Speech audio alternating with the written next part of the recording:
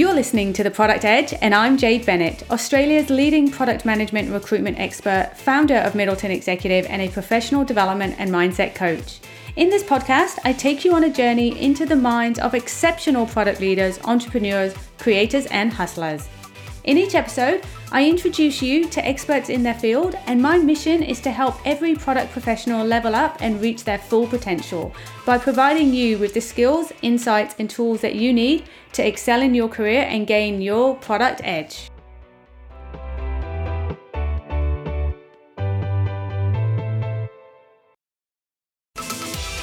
I'm Georgia Hart, Principal Consultant at Middleton Executive and your guest host. I'm passionate about all things product and tech and can't wait to explore some amazing topics with Australia's top product leaders. Joining me today are two awesome women from Zipco, Cheryl Gledhill, Director of Product, and Lauren McCormack, Director of Product Payments. Cheryl has been working in product for 25 years, from the early days of Oz Email in the 90s through to the dot-com boom and bust. She is now in her happy place in startups and leading the way at Zipco. Lauren has about 15 years of experience, predominantly helping deliver great products in the payment space. She has led teams including product management, strategy, project management, and design. And both of them are here today to discuss their views on how product managers have to adapt when a business is on its journey, scaling from startup to a much more mature company. Hi, Lauren. Hi, Cheryl. Would you mind by starting to tell us a little bit more about yourselves? Sure. Hi, I'm Cheryl Gledhill. I'm the Director of Product here at Zip, or one of the Directors of Product. As you say, I've been in product for about 25 years. And, fairly recently with my move to Zip, I've moved from very early stage startups. So I've kind of been doing 15 years of the 0 to 1 startups where you're scrambling to find product market fit. And I've spent the last 2 years at Zip, so they were absolutely in scale-up mode when I've joined, and kind of the rocket ship to the moon ever since then. So a lot of learnings about the different types of product management when you're in a much larger organization. Hi, Georgia. So I'm Lauren McCormack. I'm the Director of Payments Product here at Zip. I've been here about 2 years. So Cheryl and I are kind of yin and yang. I came from a much more corporate enterprise world of product management where there's a lot of structure and process and organisation. And I've come to Zip as it's in its scale-up journey. And so for me, I've had the opposite journey of learning how to work in an organisation that's less structured and organised and that moves a lot faster. I think you mean chaos, Lauren. That too. Yeah. Well, it'll be interesting to get both of your perspectives then. So, look, to qualify as a scale-up, a company will have a track record of high growth, is unlocking and accessing new markets for growth opportunities, and generally expanding the team and achieving year-on-year growth. In one of my last episodes on the Product Edge, we discussed scaling cross-functional teams, but what do product managers need to learn to adapt to a growing business? Startup land is very different to working in an enterprise, as you've both just experienced. So what are some of the main challenges that you've come up against taking a product from startup to scale up? I must admit I was quite challenged when I first started at Zip because, as I said, I've come from very early stage startups where people are saying, should this idea exist? And you're doing MVPs constantly and you're like, wow, I got like 100 users to my product. And that's like this amazing thing. I was pretty challenged by just a much larger organization, but also the fact that we'd already had product market fit by the time I came in. So it wasn't, should this thing exist? It was, how do we optimize this thing to keep growing, knowing that we've picked off a lot of the low-hanging fruit when it comes to our user base. What other features should we be launching? What other directions should we be going in? We were really kind of blowing the lights out when it came to our user acquisition and engagement when I started.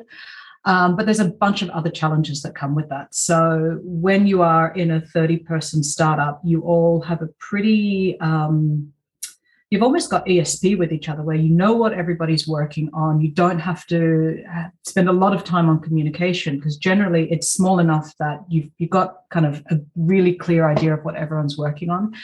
I found the biggest change for me was very deliberate communication. And, I went from being able to tap someone on the shoulder and just say, here's an idea, let's do it. And you've launched it by the end of the day. And then you go, when you're at a larger organization, there's just a lot more meetings, a lot more bringing people on board, a lot more kind of sign off. And when I first started, we were probably a bit less of that, and we were still moving really quickly. And I think the challenge for us is keeping the pace of a startup, because you want to be able to move quickly. You want people to be able to make, really autonomous decisions to do the right thing for the product. But at the same time, you've got a massive org that you need to get on board. You've got legal, you've got compliance, you've got marketing, you've got commercial, and all of them need to know what you're doing with the product.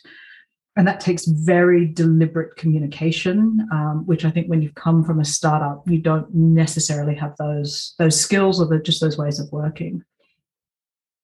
Yeah, and that's something that I hear a lot about when working with candidates. Back when I used to recruit in the agency world, it was very much the same. You need to have experience working in an agency. It's so different. So I guess it's, that similar pace of changing a startup to then a bit slower and getting used to the process. And we would like to say red tape. Well, I think it is also just slowing down to speed up though. So, and this was kind of, I guess, my great mistake when I first came in. I was like, I don't need your permission to do this. I'm just going to go ahead and do it because it's the right thing for the product.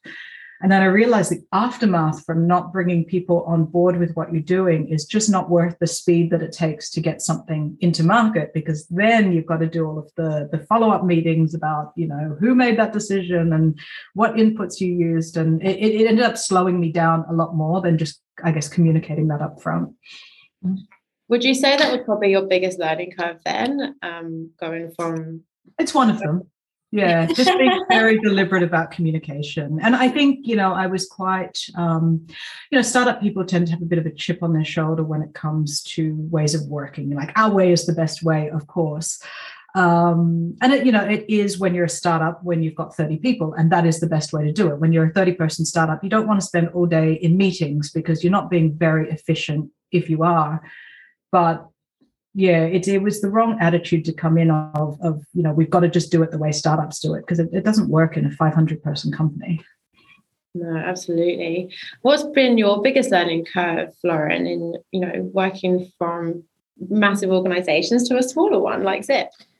Yeah, really good question. And it's funny hearing Cheryl talk, because when I first came into Zip, I felt we had not a lot of structure in meetings. And I actually came into Zip as a project manager. And so I was trying to get decisions made. And I just couldn't figure out how to get decisions made in an organisation that doesn't have committees and meetings and delegations of authority. So that was an interesting learning curve at the beginning. But having now come in and leading a product team, I think the biggest adjustment for me has been, I guess, the appetite for risk. It's almost sort of the opposite of what Cheryl's saying. Is, in a large corporate organisation, as a product manager, you want to put a feature out, you write a business case. Once you've built it, there'll be a lot of testing. You might not even have the decision about whether to push that to production. It might go to a committee to be signed off by, about 6 execs from technology and risk. And you come into an organisation like Zip, where we're literally shipping hundreds, if not thousands, of releases every month, and products just has so much more control over what we're releasing, when we're releasing it, whether it's ready to go. So the risk appetite is a lot higher, and we've got a much greater appetite for failure as well than you have in a larger organisation. So often in a big organisation, if you release something and it doesn't get the customer numbers you anticipated, or it breaks something, it's a disaster. Whereas here, it's like we build quick, we experiment, we'll release to 1,000 customers and see how it goes, and then just decide where to take it from there. And so it's been a real adjustment in the way of working, and I am naturally quite a risk-averse person, so learning to take risks and experiment and know that of all the things you release, they're not all going to work. Has been a real adjustment for me. But it's been a really good learning, and even I'm not sure that I would, but even if I did go back to larger organisations, it's been really good for me and a really good skill to develop in terms of. Do you think that's something that you would take into a larger organisation? Would that be something you would try and implement, that kind of build it and the experimentation, and I think the appetite for failure, I think that is why companies like Zip and other tech companies are successful, and why they're winning market share from traditional incumbents, is because they they move quickly and they release new features and see if it works or not, rather than spending 6 months doing the analysis. And I think, yeah, if I did go back to a larger organisation, I definitely want to take that appetite for trying and learning and failing with me, for sure. At Middleton Executive, we often see, once companies go through that scale-up journey, generally a high staff turnover, and it tends to be because there's a lot more regulation, compliance. It can take longer to make decisions, although not for you, Lauren, it's been much quicker. But how can potentially founders, but also product managers prepare for that scale-up journey? Like, is there anything that you could advise, any tips to help them thrive in a scale-up as opposed to being used to working in a startup? Yeah, I mean, I kind of touched on it before. It's about attitude for one. So every way is different, and there is no one best way of doing things, because it's very different ways of working in very different maturity of companies. I sort of said when I came from a startup background, my attitude coming in was, I'd rather apologize than seek forgiveness. And that lasted maybe a good 6 to 12 months. And then I found, oh my God, I'm spending all my time just apologizing. It's kind of easier to seek forgiveness and to seek permission in the first place. Like, my way is just not working here. And I think because we are a regulated industry, so our product is regulated. And then we also have the buy now, pay later code of conduct. And what I realized was it's really great to run quickly and make autonomous decisions when you know the landscape. And I think the problem was, coming from startup and coming from, not a regulated background, like, I didn't even know where the crocodiles were under the surface. It's all very well to say, it's fine just to experiment and fail and break things, but you've got to know what the guardrails are. And I think that would have been a really helpful thing for me coming in, is really understanding, okay, this is not startup land anymore. You've got a very different environment to work in. At least just learn the rules before you come in here, because I think startup people tend to have this whole, like, I'm ripping up the rule book and I'm doing it my way. And yes, that's really important, but you've got to understand the rule book before you rip it up. And I think that would probably be my learning. Like, just understand, like, take these risks, but understand what the guardrails are before you do it. Yeah, I think that goes for anyone joining any new company. Learn what the do's and don'ts are before jumping into trying to change things. Absolutely. Would you agree, Lauren? I would. And for me, it was similar. In terms of trying to get decisions made, etc., I really had to learn how do things work here, rather than having an expectation that it was going to work the way that I was used to things working. Yeah. And I think Lauren and I have both worked with different people. And, there's many different forms of product management. There's the product management you do at an early stage startup. There's the product management you do at kind of one of the FANG, and, like Facebook and Instagram, they've got a certain way, or Spotify. There's product management that you do at a bank. And every person thinks that their form of product management is the real form of product management. And the other one is like, it's not enough of this or too much of that. And it really is just about letting that attitude go. There's just many forms. They all need to exist, and they all exist for different reasons. And there is no one true form. So it's just letting that go in your head as well. Absolutely. And I'm interested to see once product management, when it keeps evolving, what it's going to look like in 20 years' time. Is it going to be, this is the role of a product manager and this is just what they do? Or is it still going to be dynamic and diverse and doing lots of different things? I like to use the analogy of project management. So you could be a project manager who builds buildings, or a project manager who runs events, or a project manager that builds software. And they're all real project management, even though they have very different skills and things that you would need to bring to the table. And I think product management is evolving to be a broad range of roles under an umbrella, and there's lots of different types of roles that can sit under that umbrella. Yeah. What questions should product managers ask themselves if they're unsure if they should join a startup or join a bigger organization? I think there's a few different questions that someone should ask themselves, and it does take a lot of self-awareness to make that decision. The first thing that I'd be thinking about if I was a product manager, especially if I was relatively early in my career, is how do I like to learn? So if you're in, and I've never worked in a tiny startup, but if you're in a tiny startup, you could be the only product manager reporting to the founder, or maybe there might be one or two. And so you're not going to be learning from your peers in product management who've done this role elsewhere. What you will be doing is learning by doing. So you're going to be figuring out problems for yourself. You're going to be hands-on. You're going to be testing and learning and figuring it out as you go.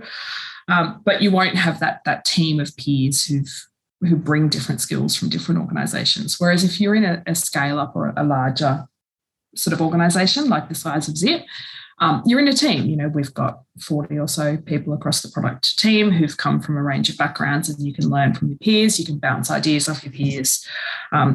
We have, which Cheryl implemented actually, a forum we call product sparring, where we bring the product managers together, and if someone's just got a problem that they are struggling with or can't figure out to solve, we just spend an hour trying to solve that problem. So that's what you get from being in a slightly larger organisation that you wouldn't get if you are the only PM.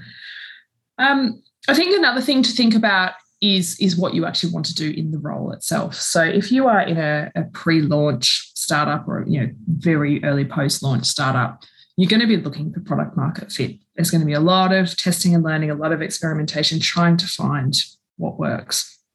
Whereas if you come into a larger organisation that's already found product market fit, it's likely that you're going to be focused on growth. So thinking about what it is that you want to do in your role and where that sweet spot is for you is important. And the last thing that I think people should be thinking about is I guess, their personal situation and their personal appetite for risk. So I've got friends who've worked in startups who've told me that, they worry every payday if the money's going to pop up in their bank account, and sometimes it doesn't, and they go a couple of months without getting paid, and then there's this happy day where 3 months of back pay just suddenly appears in the account. If you are working for a larger organisation that's got a lot of investor backing or maybe is profitable, it's less likely to be an issue, right? You know that on payday, the pay is going to turn up. And so, that's something people might not consider until they're 6 months in and the pay doesn't hit their account. But not everyone's in a position personally to take that risk. And of course, not all startups work that way, but it is something to consider when you're thinking about your next role. Yeah, stability is so important. And I always advise people to, if you're speaking to a startup, ask about the financials. Don't be scared to ask the founders, are you funded? Are you bootstrapped? Where's the money coming from? That's a great point. We absolutely were just talking yesterday. No one likes to work for free. No. I mean, I've done a couple of startups that haven't made it. And, I was just actually talking to Lauren about this yesterday. Make sure you really go through the business model and it makes sense to you, because I've jumped into a startup where I'm like, I don't understand your business model and those numbers don't add up in my head. But obviously it's just me that's not reading it properly. But actually, no, it was that the numbers very literally didn't stack up.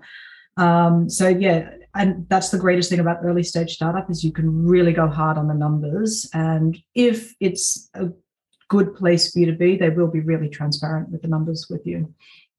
And also be really clear about what you are expected to hit in the first year. So if they've got 1,000 users, is the expectation that you're going to take that to 500,000 in the first year, or is the expectation that you'll take that to 10,000? It's pretty important to understand that you're aligned on what your role is going to be and what you're going to be bringing in. And sorry, I interrupted you, Lauren. That's okay.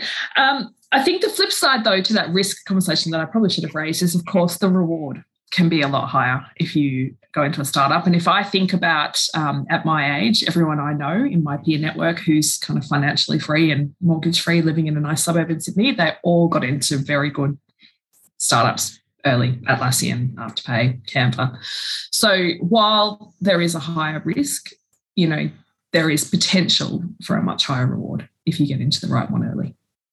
Yeah, and I think what I see happening in the startup world is you learn so much faster. Your career is accelerated because you're expected to do so much more.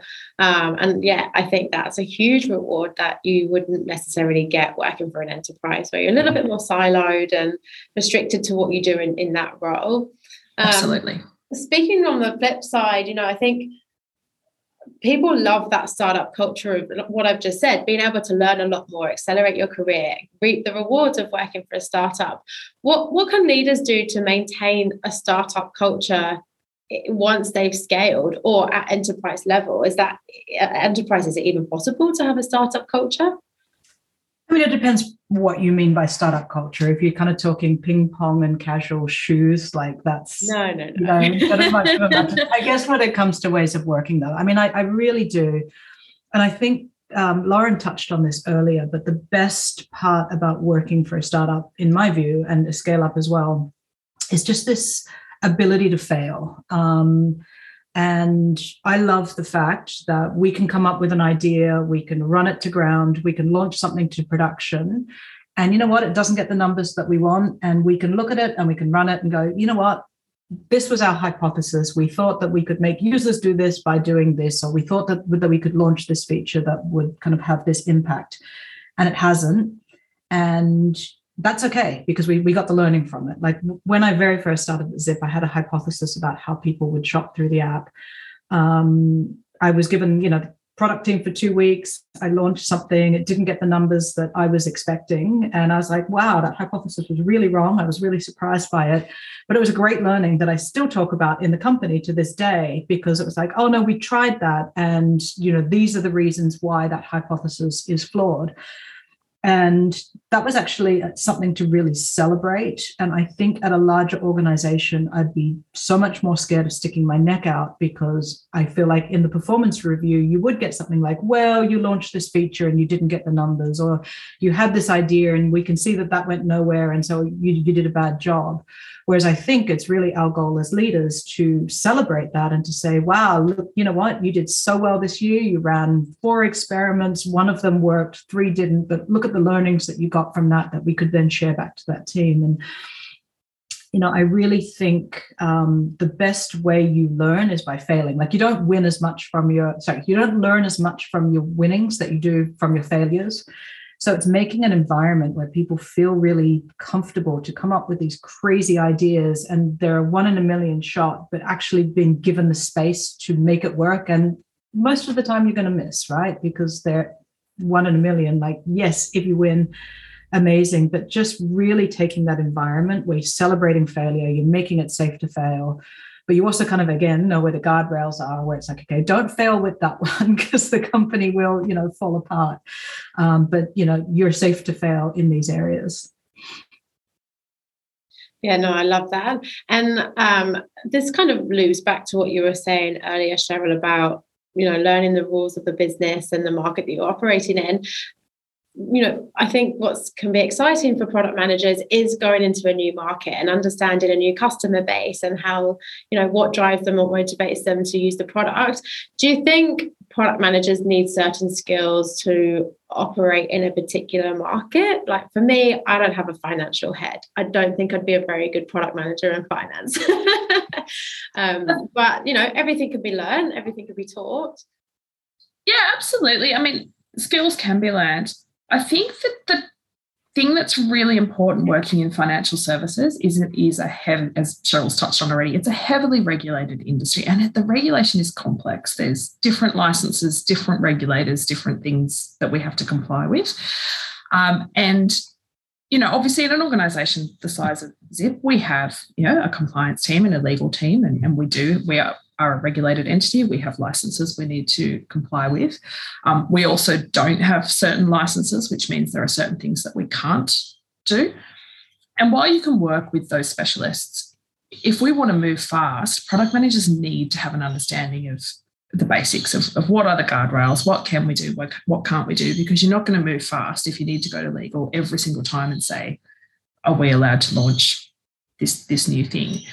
Obviously, when it gets down to the wire, we do get those specialists in, but product managers really do need to understand, if I make this change to the way repayments work, for example, that's touching the boundaries of our license. So that's really important, and it's really important, I think, to move fast is to understand that rather than kind of see it as something that's, another team's responsibility. That said, it can be learned, and when I'm filling a team, I look at the skills across the whole team. So if I have a team, for example, that is all ex-FANG, ex-tech company product managers, and I've got a vacant role, I might look for an ex-banker who's really familiar with the financial services industry. But if I've got a team that's full of ex-bankers, I might be looking for someone with that different skill set so that, I can complement that skill set across the team. And I think that's not just to do with your background in terms of what kind of companies you've worked for, but as we've alluded to, there are so many different skills in product management, from commercials and pricing to user experience to marketing and go-to-market plans and understanding how the technology works. And I think it's really important. We're fortunate in an organisation of our size that you do have a product team that's got a group of people, and so you can hire in those different skills across the team so that you can learn from each other and complement each other across the team. I've got a bit of a different view to Lauren. Yes, I think coming from a regulated environment, when you know the regulation, so much easier. I do think it occasionally takes somebody from a different industry to say, this could be better or this could be faster. And I don't have a specific example, but just think, I would not touch healthcare because, number one, to me, it sounds very regulated and I would have to learn that. But I do wonder if, someone who comes from Deliveroo or Uber Eats could be working in healthcare and bringing learnings from these other industries and make things like healthcare, which doesn't change very often because of the regulation, but really kind of shake it up. And I think, the reason when Larry and Pete first started Zip, I think the reason they could have such a crazy startup was because they did break all of the rules. And I think someone coming from within the industry wouldn't have done it. They would have said, oh, no, to give credit, you have to charge interest, for example, because that's the way it's always been done. And I think it did take outsiders to go, but why?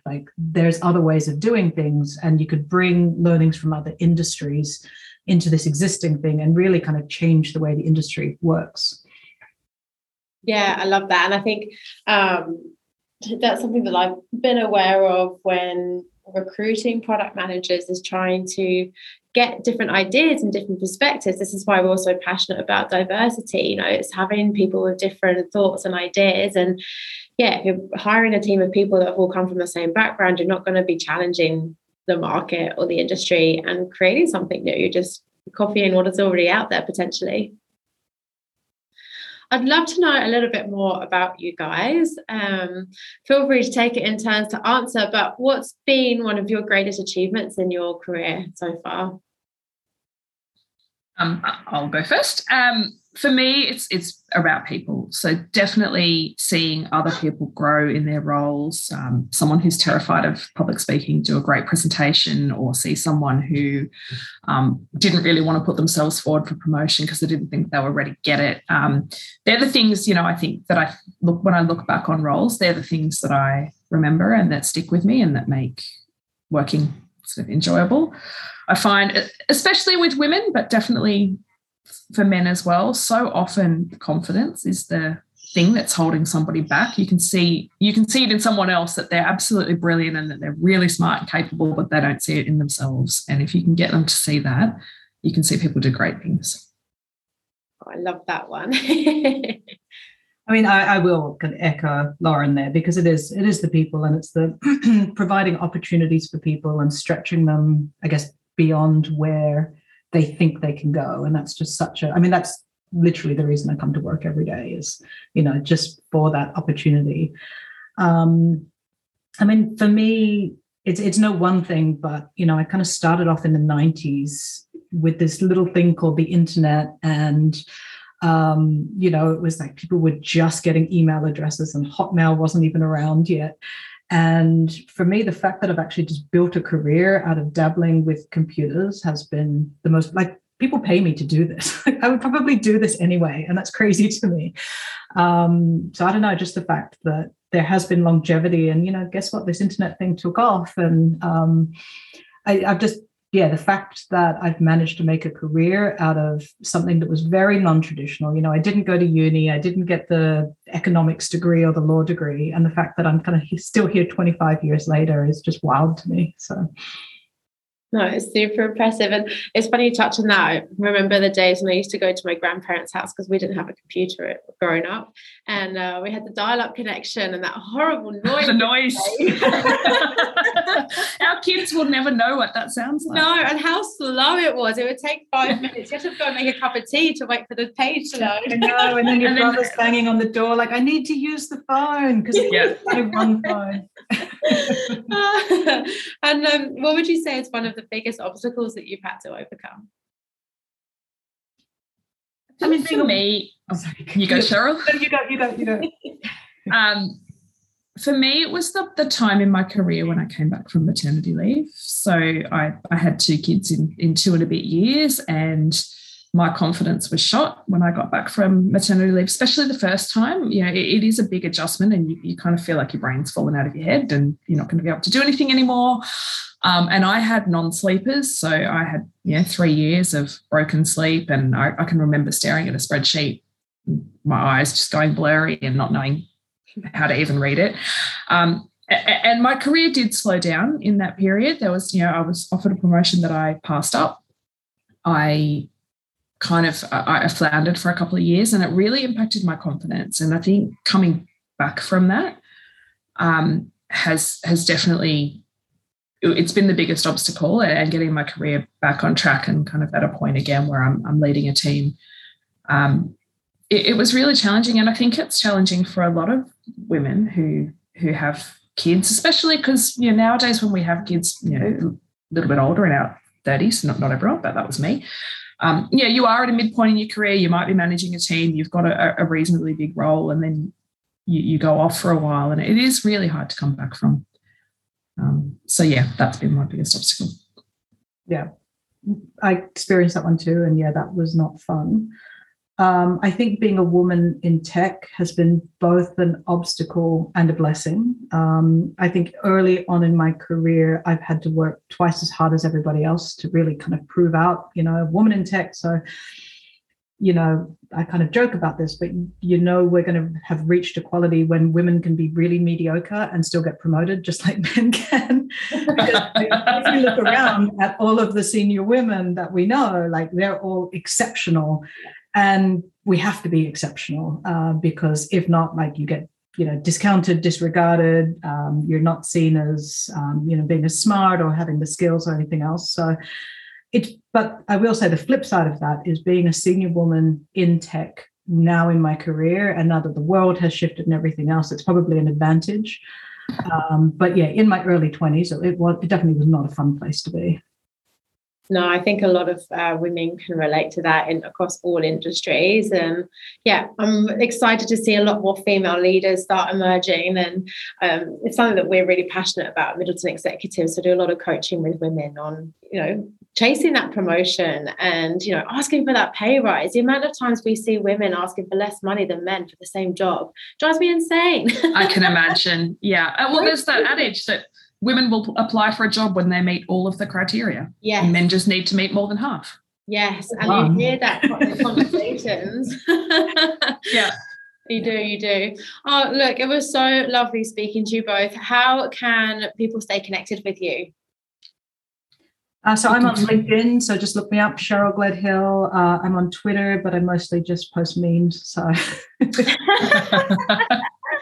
Cheryl Gledhill on Twitter as well. Yeah, and I'm on LinkedIn, just Lauren McCormack. Amazing. We'll make sure we include it in the show notes. And lastly, what would be your one piece of advice for product managers? Product management is so completely varied as far as industry, as far as skills, as far as areas of expertise. So just figure out what really drives you and what you love. You don't have to be good at all of them. One of the things I do when we interview PMs is I get them to stack rank how they are, user experience versus strategy versus technology. You don't have to be good at all of them because there's a place for all types of different product managers. So just, figure out what you're good at, figure out what you love doing, and then go for it. Mine would be to back yourself. So product managers are the expert in their own product. And part of the role, especially in heading towards larger organizations, is you can often be the most junior person in the room trying to convince execs of your idea. But product managers should remember that you are the expert in the room at your product, and the thing that you are there presenting, you know better than anyone else. So back yourself and back your ideas and go for it. Yes, love that one. Lauren, Cheryl, thank you so much again. You're welcome. You're welcome. Thanks for having us. Thank you for listening to The Product Edge, brought to you by Middleton Executive. You can head to theproductedge.com.au to subscribe to Australia's #1 podcast for all things product management. I would love for you to subscribe, rate, and leave us a review. Until next time, I look forward to introducing you to more product leaders, entrepreneurs, creators, and hustlers who will share their insights and experiences to help you level up and reach your full potential.